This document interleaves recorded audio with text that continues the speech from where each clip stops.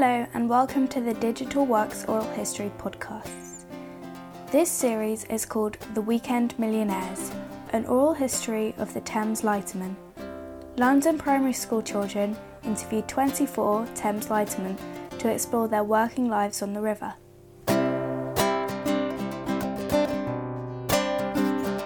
I can honestly say that you'll probably hear the same from other lightermen. I never had a morning where I woke up where I got up and thought, oh, another day at the office, you know. Used to love it. Couldn't wait to get there. Thinking about it, I'd have done it for nothing really, because I enjoyed it so much. It was a community within a community. Everybody knew of one another. You went to meals together, you worked together. It's drilled into you how important you are on the river and how important the river is. And to the guys on the River Thames, they are better than Wayne Rooney is at football. You know, they are complete masters of what they do, and they think that is the best job in the world. There's not a better job in the world for them. Episode 2 explores the working lives of the lightermen once they had gained the freedom of the river following their apprenticeships, the joys and pain of work on the fiercely tidal river, and the everyday stories of their working lives. When I finished my apprenticeship, I became a freeman of the River Thames, and I was able to work from Teddington down to the lower reaches at Lower Hope. I would say it's been about 72 miles, something like that. They're revered around the world, the London Lightermen and Watermen, because the Thames is so tidal. It's such a pace. It flows at such a pace. These guys were just that I've learnt my trade off. They never stop learning. They never stop learning until they die. But they're awesome to watch, you know. All these skippers in those days when I was coming up through the ranks knew exactly where someone else was shaping for, would know by the craft that they're towing, where they were going, and there was a great insight. And they would also know by the state of tide whether to expect ships to start coming up, because obviously once the tide started flowing, you would get small ships coming up into the Port of London. You used to be able to walk across at certain times from Tower of London to the other side, which was Hayes Wharf, on barges. There were so many barges there. It was very, very busy. And when we used to tow down to the docks, you could be waiting outside a dock 12, 14 hours to actually get into the dock, because the locks was continually working with ships coming in and going out. There was people rowing barges about, you know, there was ships coming in, there was ships on buoys in the River Thames with barges alongside loading cargo. The lighterage companies then, you had companies like Humphrey and Gray, which had about half a dozen tugs, probably 200-300 lightermen. Mercantile Lighterage, another big company who I eventually was working for about 10 years. Thames Steam Tug Lighterage, all these were very big companies with lots of lightermen, lots of barges. There were barges everywhere. So it was very, very busy, a real bustling port. So you had to have your wits about you as a tug captain in those days. The company I worked for had a big fleet of what we call insulated barges. They were the barges that carried butter, cheese, meat and things like that. And then they had fleets of general cargo barges, which were just ordinary hatch barges. Then they had fleets of barges that carried tea. And the tugs run like trains. A tug would pick up 6 barges from Tilbury, and 3 hours, 20 minutes later, it would be in London. And that's towing about 2,000 tonnes. You kept your eye on the barge being loaded. That was what your job was, supervising the loading, that it came out, you know, that you're not going to sink the barge with the cargo you're putting in it, and that it could travel properly, safely, without taking water on board. Like you had a barge in the, say, King George V dock, which is at Woolwich.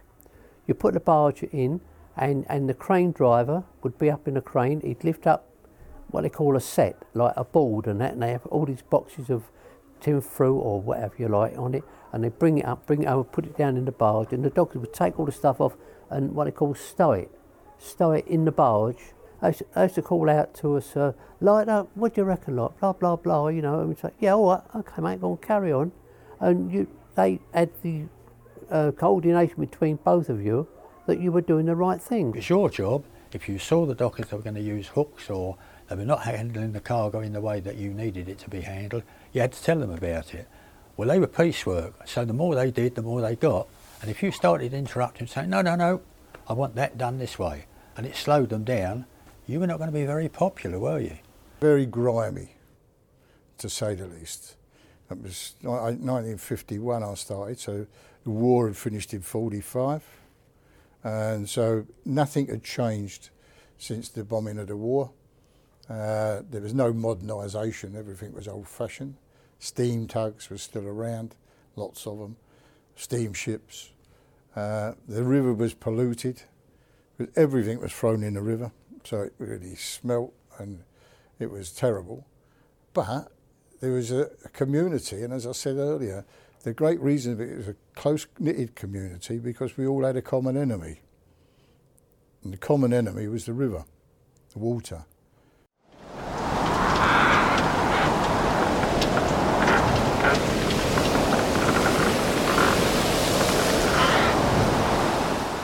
The saying on the Thames is at command of our superiors, which is above the crest, and it means, and our superiors are wind and tide. They're your bosses. You get your phone call where to go to work and stuff like that, but that's your bosses, the wind and tide. Our industry was one of the dangerous industries in the country. In 1959, we lost 19 men between September and Christmas through bad weather, people being washed overboard, or slippery decks, or in one occasion where boys fell over the side and Freeman dived in and to save them. There was no sense of health and safety at all. There were no life jackets, there were no life buoys, people just didn't think that way. You were expected to look after yourself. We used to take barges down to Thames Haven and Shell Haven, and sometimes we'd be down here in a false 10 or 11 gal. The waves used to come up over the barges, and a couple of times in that you used to wash you along the deck and you'd grab hold of something so you didn't go over in the river, like, you know. Worst days on the river, I suppose, was blizzard, fog, those sort of days, and it was on very wet days, of course. It was pretty dreadful. And I remember my first day in a tug at 14. It never stopped raining all day, and we, you know, by that time, you know, although we had protective clothing, it wasn't quite as good as it ought to have been. And by the end of that day, I thought I'd made a mistake. I'd gone into the wrong profession. One winter, the Thames started freezing over. All the ropes, when they got wet, went solid. The only way you could undo them was with an axe or a saw. Not a lot of comfort, if you know. They had a cabin on each barge, but it was only just a bit where you couldn't shelter. If you got stuck on there, you couldn't get ashore. You get cold, you needed you could find a bit of wood and coal and make a little fire perhaps, you know, and keep yourself warm until the tug come to pick you up. Early mornings, late nights, occasionally unpredictable hours. I suppose the elements were the worst things. You know, there was jobs where you would come home with mud in your hair, mud in your eyelashes, mud everywhere.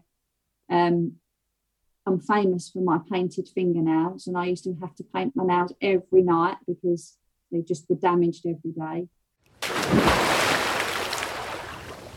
I was lashing a barge up with a tarpaulin, and the string broke, the lashing, what we call it's a part strand of the rope. And I'm pulling the lashing and it broke, and I've gone in backwards and I didn't know where I was. It was dark and I blew. I remember my training at Lightridge School, bubbles. And the bubbles told me where the surface was because I didn't know where to go to swim to get up. And when I broke the water surface, two of them working friends was there, they pulled me out. As you say, that time, you see, then convoys were lower convoys, lower side of Deptford, was we were doing a ship there. My father was one end of the barge ready and I was the other end.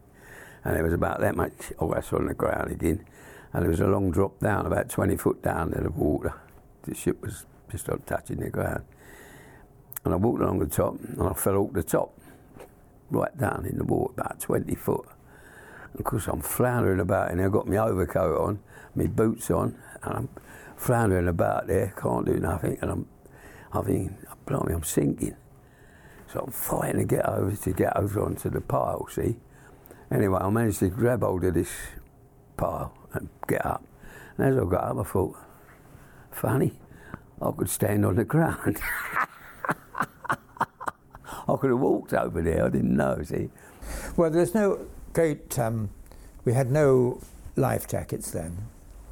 And I did fall in the Thames, just the lower side of Tower Bridge, at a wharf called Colonial Wharf, when I stepped into a shadow thinking it was a pontoon arrangement which would enable me to get aboard a ship, go up the ladder, over the ship to my barge that I was supposed to be manning. So I fell in the Thames. I didn't attempt to swim. I knew I couldn't do that because I couldn't get my boots off, couldn't get my duffel coat off. So I was really saved by the Metropolitan Thames Police Division, who had spotted me in the water.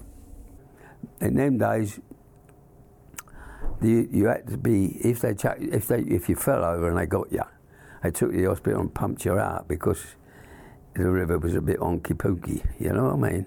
Your idea, the ambition that if you did go in the dock or the river was to get out the dock gates, out the dock, enclosed docks, without the policeman seeing you, so you could go home and have a bath and what have you at home. But if the policemen see you, they took you to hospital.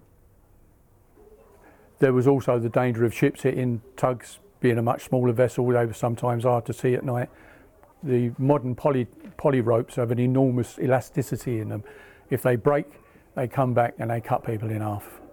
You've got no chance. So, you know, it's very dangerous out in the river and very dangerous in the docks. Things falling on top of you, falling off of sets, falling, you know, container falls on your head, you're not going to survive. Loading marble, like sheets of marble like big as that screen, okay, and about that thick, you know, used to put it in the barge, and you could only stand it up. You couldn't lay it down because it'd break, you know. So you had to stand it up. You know, we were standing up one day, and this long barge, which is a narrow barge, and they're standing it up, and I forget his name now. He's down the hole like helping them stand it up, and the barge is, the weight has put the barge over like that. It's come down, chopped him in half. Chopped him in half, it did. Or they did. There was more than one come down. That was pretty awful.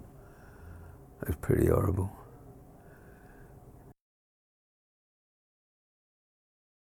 I'm Lighterman Tom, a Tilbury town. I'm known as the Jolly Bargee. No sailor in chap in buttons and cap could teach me a lesson, not he. Why, I've followed this river, this same old river, since I was a youngster of 9. And from Twickenham down to Tilbury town, they know this old vessel of mine. Well, you may sing of your life ashore, you may sing of your life at sea, with a yo-ho-ho for the winds that blow, but that's all fiddly-dee. I reckon I'm fancy free, and the song for the likes of me is hey for the river, the jolly old river that carries your old bargee.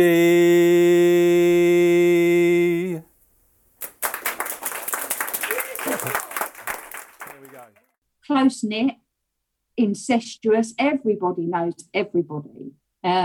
Everybody knows everybody's family history. Everybody knows if, you know, that person's great uncle or great granddad scabbed a strike or, you know, crashed into a bridge or sunk something. You know, everybody, I suppose you've got there's preformed ideas about everybody because of what family they're in. That family are grafters, that family are shirkers, that family are fast, that family are slow. So it's a small community over a very huge geographical distance.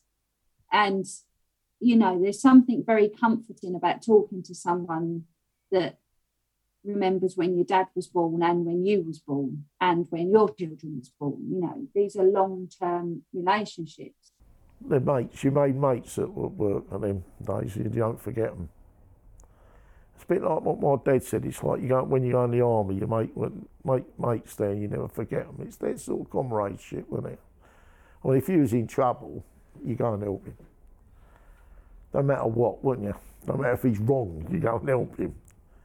And if you, in our day, if someone became a foreman, because they took the foreman out, you did, that was like being a traitor, wasn't it? It was more of a way of life than more than a job.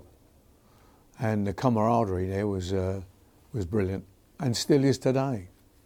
And then when you was outside the dock, waiting to dock into the dock, there'd be all the other tugs and the barges, and there'd be all your friends that you knew and guys you hadn't seen for a while, and you'd all be chatting and saying, what have you been doing recently or lately?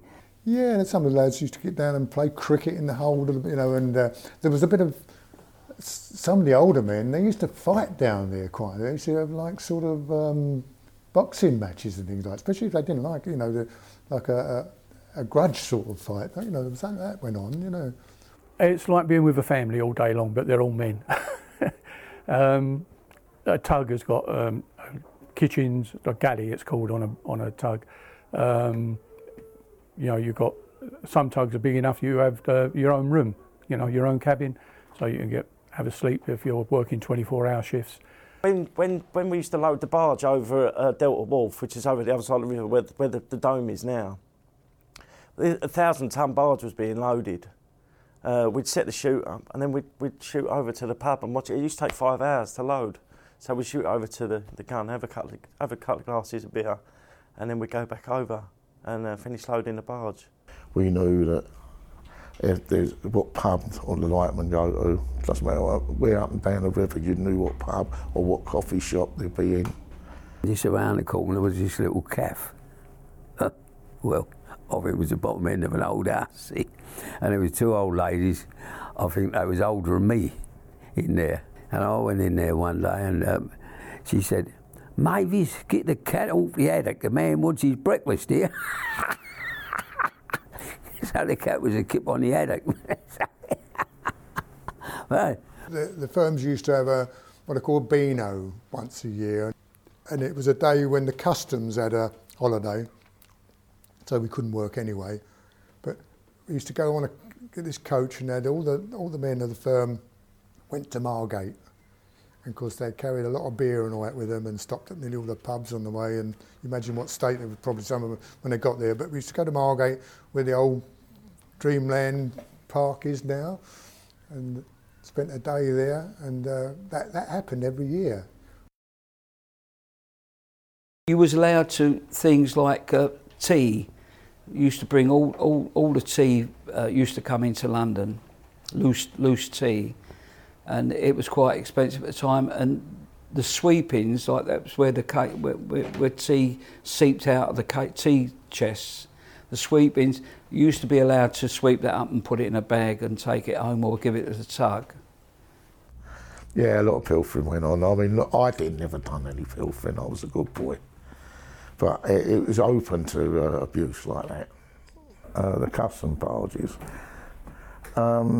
Although they were locked down with these locks and these beams going across, but some people used to find a way in them. I mean, I only tell you about some people. And they said sometimes help themselves. You always tell when they help themselves, because the time they got down to the docks, they were flat out drunk, but I mean, obviously I've never done anything like that. I know they had Thames Police, and the police would stand on the door, and as the men came out, they would pick them and search them. There was a funny story of an old lighterman.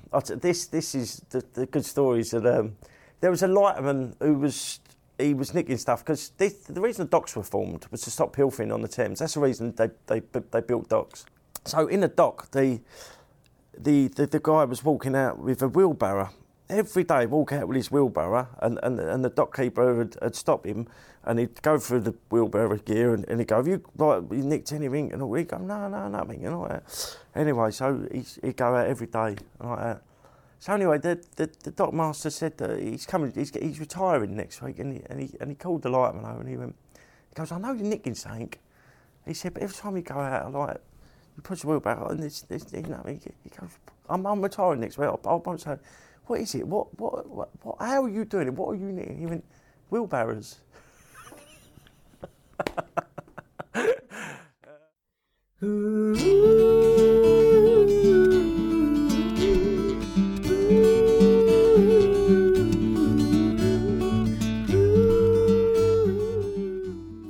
I used to love it in the mornings, first thing, when we used to get underway, make the tow up, and we'd be going downriver.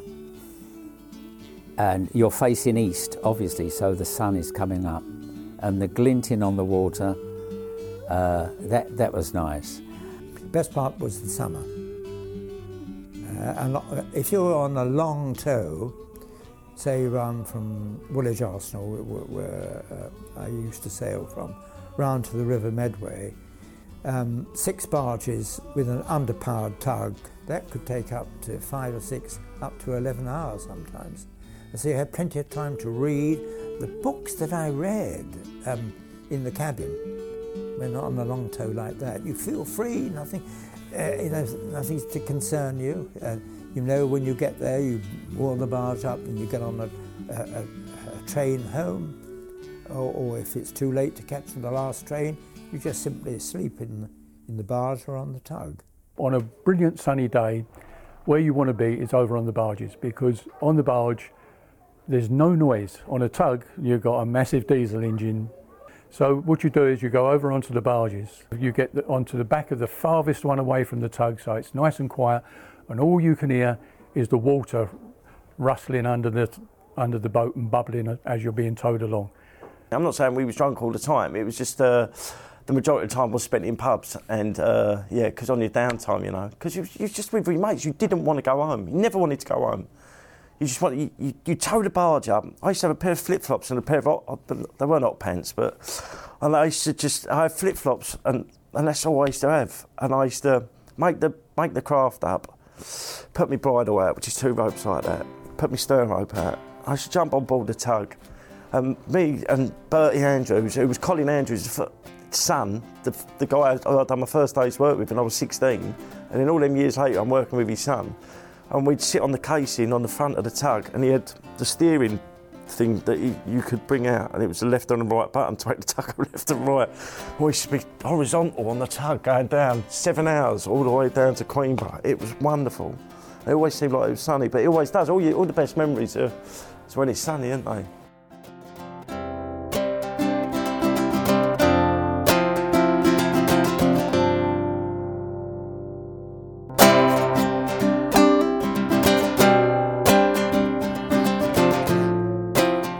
Thank you for listening to The Weekend Millionaires. The project was developed and run by Digital Works. The interviews were collected by Year 6 children from St George the Martyr and Westminster Cathedral primary schools. Music by Vincent Burke. Lighterman Tom was sung by Peter Daniel. Thanks to all of our interviewees, the Museum of London Docklands, the National Maritime Museum and Waterman's Hall. The project was funded by the National Lottery Heritage Fund and Unite the Union. The podcast was produced by Digital Works. Please join us for episode 3, when you'll hear stories of the working conditions of the lightermen, the role of the union and the gradual decline of work on the river.